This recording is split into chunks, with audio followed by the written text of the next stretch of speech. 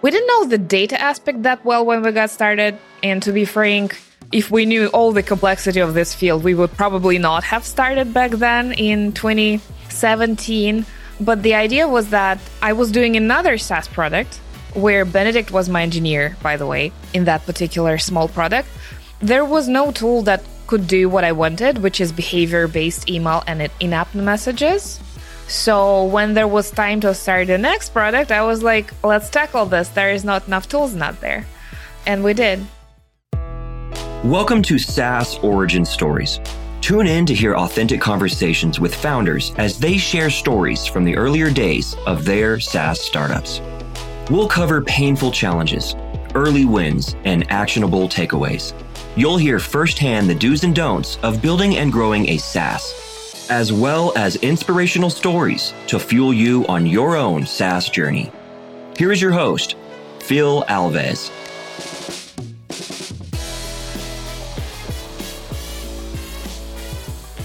Hey folks, today I have Jen Portmam. She's the founder of Userlist. Welcome to the show, Jen.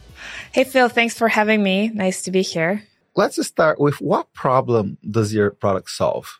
Userlist is an email marketing platform for SaaS companies, and it solves a problem of not being enough dedicated tools for SaaS to run their email stuff. So having an email service provider is obviously a necessity for every SaaS business, but the tools out there are just way too generalist that don't really cater to SaaS data very well. So we're solving that specific problem. And how did you learn about that problem? We didn't know the data aspect that well when we got started. And to be frank, if we knew all the complexity of this field, we would probably not have started back then in 2017. But the idea was that I was doing another SaaS product where Benedict was my engineer, by the way, in that particular small product. There was no tool that could do what I wanted, which is behavior-based email and in-app messages. So when there was time to start the next product, I was like, let's tackle this. There is not enough tools out there. And we did. Nice. So basically, you found your co-founder on the other product that you're trying to build. What happened to that product? Was it successful or you guys shut down and moved to this one? Completely unsuccessful.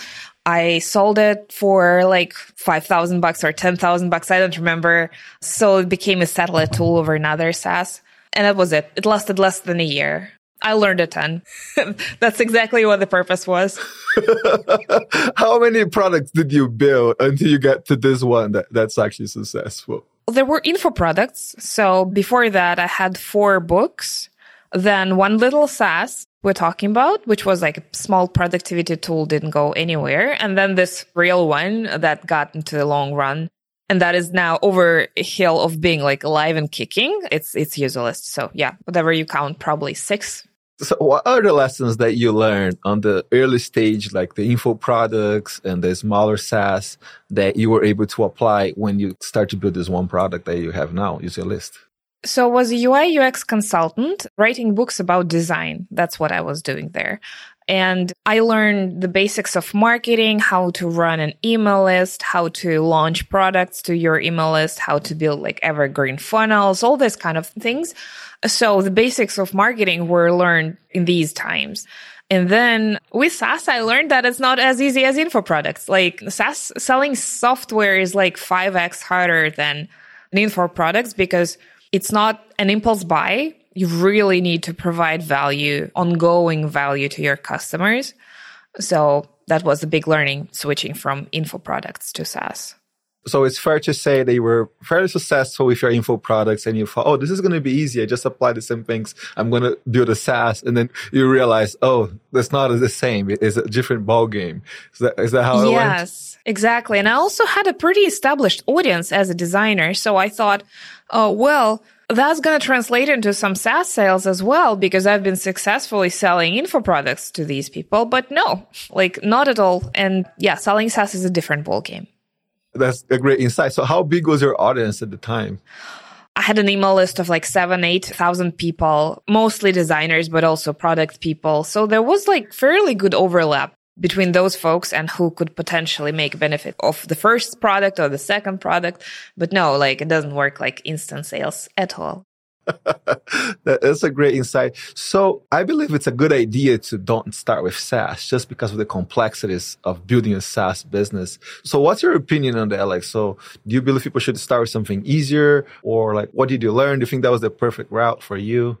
I don't think anyone should start a SaaS product unless you have like 5 to 10 years of life you want to spend on like slow, steady grind on this, because it's a huge project. There's a ton of infrastructure beyond the product itself. You also have to run support, sales, marketing, all other things. Not even remotely pleasant if you're like an engineer and like to build products. You won't be building products like half of the time. You'll be doing all these other things. It really helps to have a co-founder to help, but it's not a silver bullet. It's still a lot of hard work. So taking SaaS off the ground, not a small kind of project. Definitely do make a course, write a book, try selling those first, do that. And that's really a much easier and faster way to make money. Yeah, I think most successful products are built by industry experts. Those are the people that they have a knowledge, understand the industry, they really know what they're doing, and they still struggle because it's a different challenge building a SaaS product. Definitely so, yes. And how did you guys fund this product? The first few years we've been consulting on the side, so we just chimed in with some cash, fund the early costs. And then in 2020, we joined an accelerator named Tiny Seed. So had a great time there. And then 1 year later, we raised another round of angel investments. So it's not as big as VC funding, but we raised like some cash to grow our business from 22 amazing angel investors. That was our way to go. And that's where we're at. We're spending that right now and on the road to being profitable sometime soon. That's awesome. So why you made the decision of joining an accelerator, and why you decide to go with Tiny Seed? It was like written on the wall because we actually met with Benedict within MicroConf community. That's where we've been going for like 10 years before that. And MicroConf is kind of where Tiny Seed was born. It's done by the same person, Rob Walling and their team. So it was not like a no-brainer. We just watched how our friends were joining Tiny Seed and having fun there. So we're like, why? We should apply. That sounds great. Like, we're going to join the community and also raise money to go full time. So Tiny Seed did allow us to go full time and quit consulting and also spend some extra cash in marketing at that stage. That's awesome. But basically, you are part of the community. Your friends were already joining Tiny Seed. And one thing that's very different about their whole approach, they don't want you to be huge, right? They're not trying to get a unicorn. They want to build a sustainable, profitable business. That's their whole idea behind their investment, right? Actually, I don't know Rob, but I know Einar, one of the partners there. They're both great. Yeah. What's not spoken about much is that they have a fantastic community. Like, they really vet the founders who join. And then those founders are really helpful. So if you want like ask for advice or solve a technical problem, or if you need reference to some sort of contractors or consultants for your SaaS, it's a perfect place to ask. And this is not an advertisement for Tiny Seed. Like, really, the community value add is enormous. Because with Userlist, we've been trying to approach other accelerators to do like mentor calls in office hours in the same way Tiny Seed does. So a Tiny Seed office hours call with an expert will attract like 30 people live on a Zoom call. Amazing atmosphere, like everybody asking questions. We enjoyed those so much. So we try to do that for others.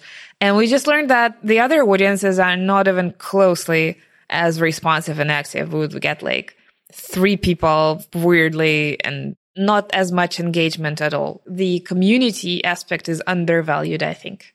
That's awesome. So you'd say the community is even more valuable than the cash they put in your business? I think both are great. With the money itself, there are different options, let's face it. Like, by giving away the same percentage of your business, you can get different results. You can get mentorship and community from the accelerator. You can maybe get like angel relationships if you raise from angels. You maybe get like a bit more money, but give away freedoms if you go VC for the same exact number of shares. So it's your like choose your own adventure kind of thing. And how much did your business grow in percent-wise after you joined the accelerator versus before? Like, how much faster was?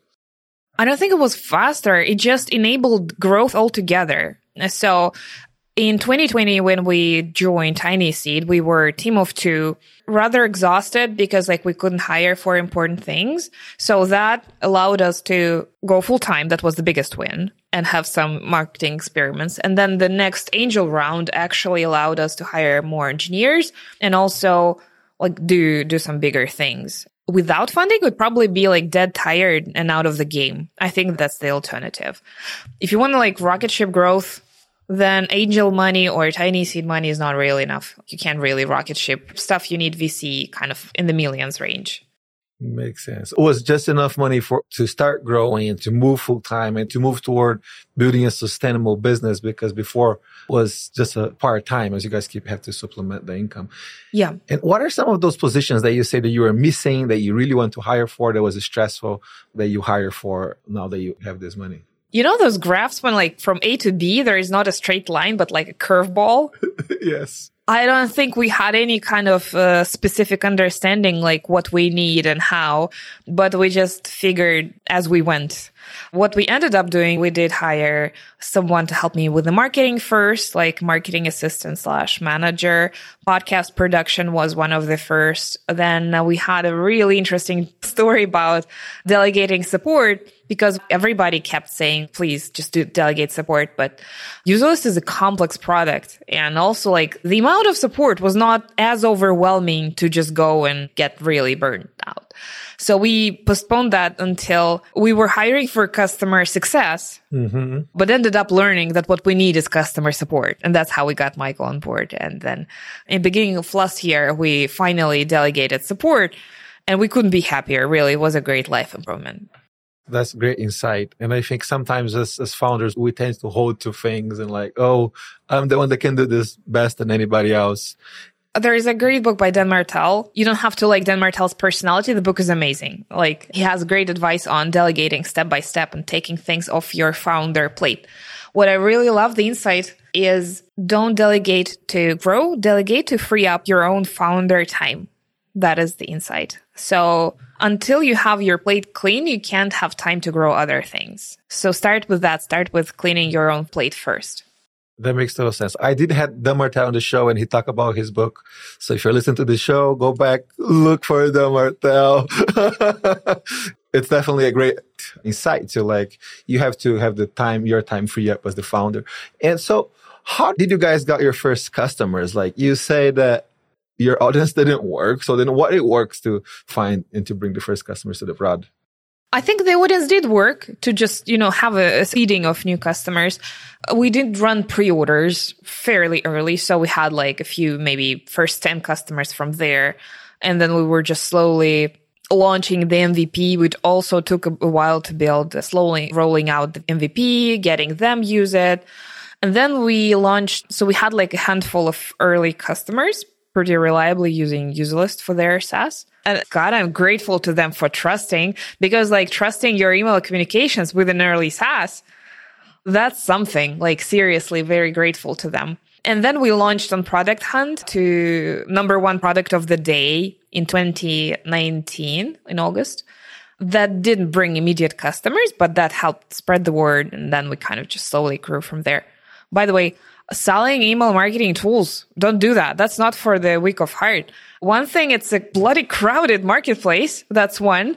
And second, it's just a very hard thing to make people switch. It's a crucial piece of infrastructure. So there is a very narrow window of time when people are really fed up with their previous tool or really need to have a new one. For example, they might be just launching a new product or revamping their onboarding, or maybe another marketing manager is on board.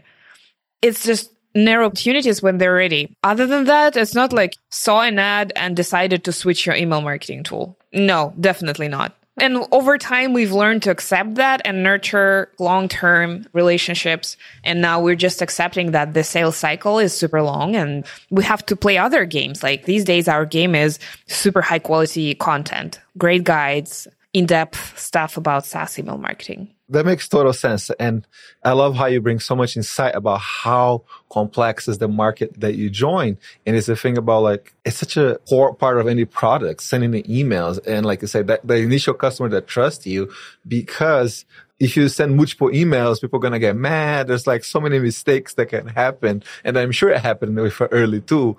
So let's step back on the timelines. Looks like it took 2 years to go to product hunt, but how long did it take to get those first initial few customers using the product? Yeah, the product hunt day was the day when we went out of beta officially. So it was the same day. The timeline goes fall of 2017. We get together, start interviewing potential customers. Maybe January 2018, we are starting to build, do pre-orders, start to build. May 2018, we form the legal entity. The actual legal entity is May 2018. Fall 2018, we onboard the first users out of those pre-orders, more like a count of 5 or 10 people. We start working with them. And it takes another less than a year to make it more mature and get it ready to go out of beta. And our approach to beta was always very polished, very quality, but not enough features. So it was fine. We didn't really royally screw up anybody's email list or anything like that, but we would launch without like some features that are definitely must have for an email provider. So we wouldn't like have this or that. It was really embarrassing. And that became better over time. And when we reached that like critical mass of features that need to be in place, then in August 2019, we did launch to public and went out of beta and went on product hunt. So that was about 2 years? Yeah, roughly 2 years. The funniest story, when we got together, we thought like, we're experienced SaaS people. The way we're going to validate it, we're going to get it out. And then the first 6 months, we're going to get to 5K MRR. Took us like 3 years to get to 5K MRR, maybe more. I don't know. Maybe it's easier for other people. Like, yeah, there are certainly unicorn founders who stumble across like amazing product market fit and like fairly easy products to build. But no, with email marketing, you don't get to 5K MRR anytime soon. Like it's a really, really slow grind, like customer by customer, having new people on board. Yeah, it makes total sense. But I feel like as founders, everything takes twice as much as I think it's going to take. I'm always so optimistic. I got to a point where like every time that I think something, oh, this is going to take a year, actually probably 2 or 3. In marketing and selling books, I had known that marketing doesn't bring the results you want it to bring. So if you launch something and nobody buys, that's normal. And like you learn to use your marketing skills to make it so that not 0, but 5 people, 10 people, 100 people buy your book. You know, it's hard. With SaaS, like 5x that. It is a lot worse. So tell me about like the first like, oh shit moment that comes to mind from the early days of your SaaS. Like some really bad situations? Yeah, or a good situation, you know, like going to be like where you realize some big realization or you had some bad thing that happened. It could go either way. It was surprisingly smooth. I wouldn't say it was easy, but it was like rather smooth curve. Some fun learnings were when we were at Crossroads, we would go and do like 25 interviews. So on the verge of 21 and 22, I think, or maybe 2020, we were on the crossroads what to build next. And I did a bunch of interviews. And I found a pattern of people saying, we want all my SaaS email in one tool, verbatim. More than 5 or 10 people said that. We were like, oh, wow. So before that, we had been rather stubborn on just offering the customer side of email. So everything that happens after someone, let's say, signs up for the product or starts a trial. So we would focus on that stretch and ignore the marketing emails. And we just heard people saying that over and over in customer interviews or non-customer interviews. And it was like, wow, that's smooth. And when you see these patterns, and especially people using the same words for the same thing, it's amazing. You're just like, I'm onto something. And then we built it. We added those marketing emails to the mix in October. I forgot what year. You really need to pull up the lifeline. We added marketing email and really helped. It didn't revolutionize the sales because the sales are still dependent on the life cycle of every company.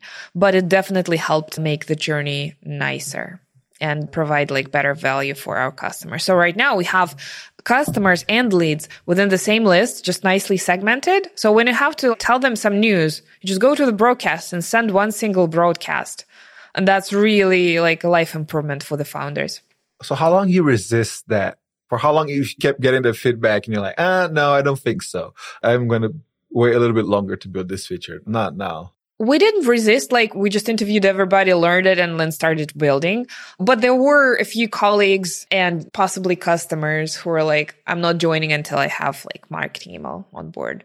And we were like, no, we're going to be focused, because that's another mantra out there. Like, please stay focused and niche. That's the recipe for success. But it's a double-edged sword. Sometimes you do need to include something in order to be more viable purchase. I think the problem with like any advice, it's that there are usually 3 years when you start read about, like, hey, products have to be built fast and it's okay if they don't work well. That doesn't apply anymore because people expect products to have high quality. Yep. So like people are not going to use a low quality product, but you read so much, just build something, even if you're not like proud of it. Yeah.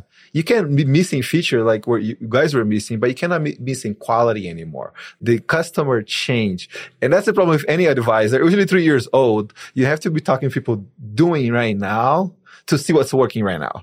Like, also, bundling and unbundling is another wave of those trends. Like, remember Basecamp said like our value is that we have everything in one place. Like we bundled and Intercom bundled. Then there were a bunch of folks who unbundled Intercom and Basecamp and they were successful. But then again, now people are experiencing product fatigue and they have like 30 SaaS on their marketing spend list.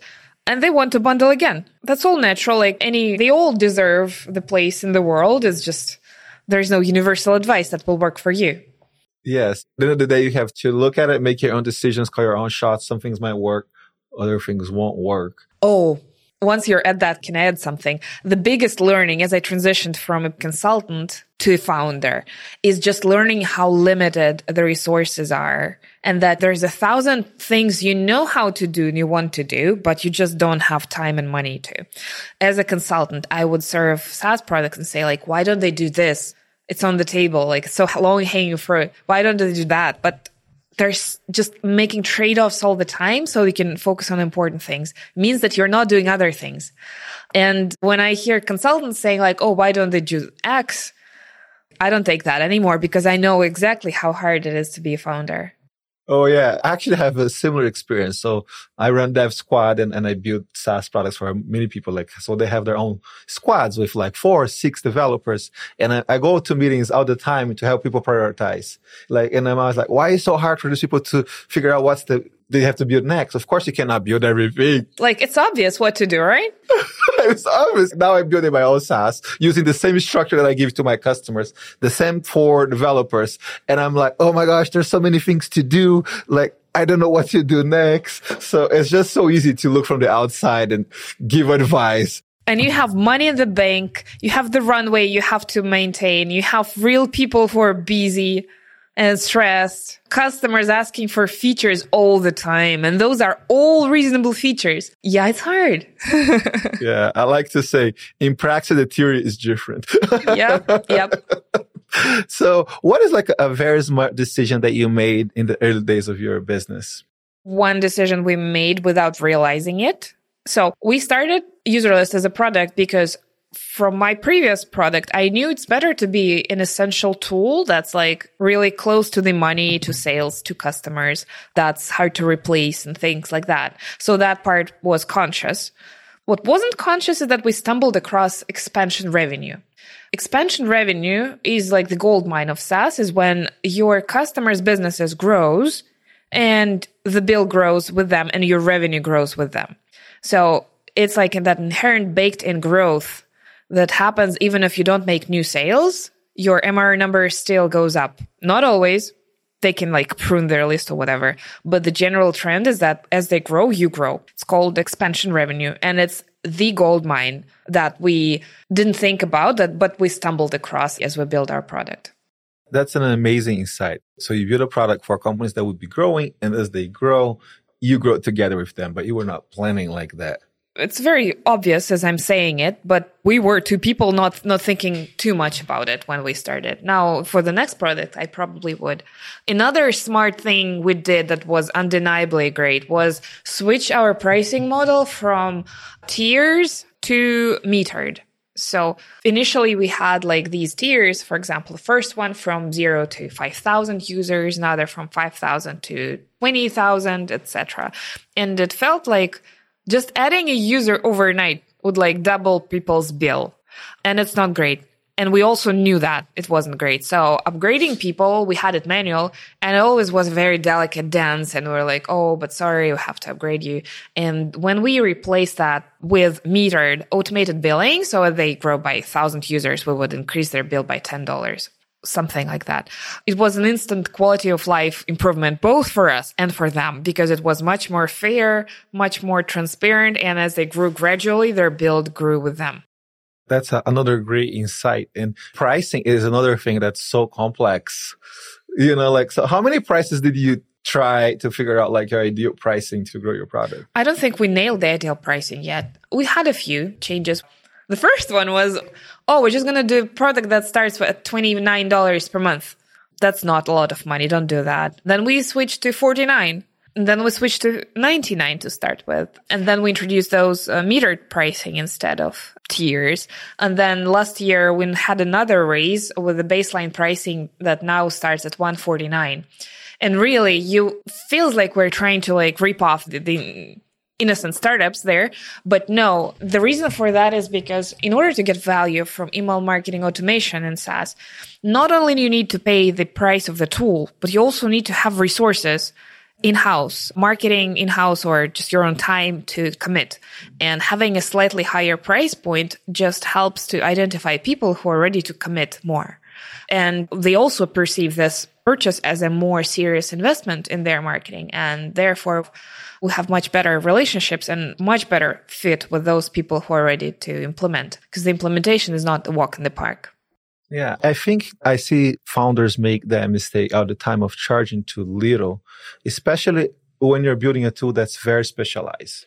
And I believe the right buyer understands that when you're buying a specialized tool, the company building have to charge more, because it's specialized means you're going to have less customers. But with less customers, you have to still provide a great customer service. You have to still provide amazing product. And you have to always be thinking, how many customers I'm going to need to be profitable so I can keep running this business. And really, $149, your minimal price, it's nothing for a business that's going to be able to do so much with your product. But I believe in the early days, founders, they're comparing their product with the product that does everything. That's a lot cheaper with the bigger company that have a lot of VC money. They don't realize that they're playing a different game of like, this is a specialized tool, specialized things cost more. And so, but that's amazing what you got with pricing. Also keep in mind that you'll be probably doing like discounts maybe. And if you have a $29 product, what is that you're discounting to? We're not using discounts a lot, but we have like a startup program, for example, when we give a 50% off during the first year they use Userlist.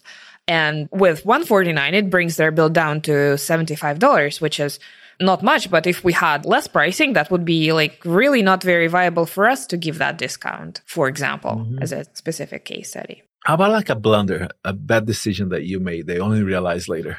Really, really bad experiment was trying to offer a $9 plan. The idea was to do almost like freemium, so a very, very cheap plan, like a tripwire plan that would get early SaaS on board.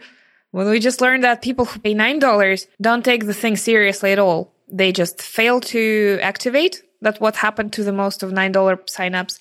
And then there was a little handful of those who did activate, and they had so much problem converting to a really priced plan, like to a full price plan. It was not a successful thing. We had it for 3 months and then we shut it down. It was like 4 years ago, probably.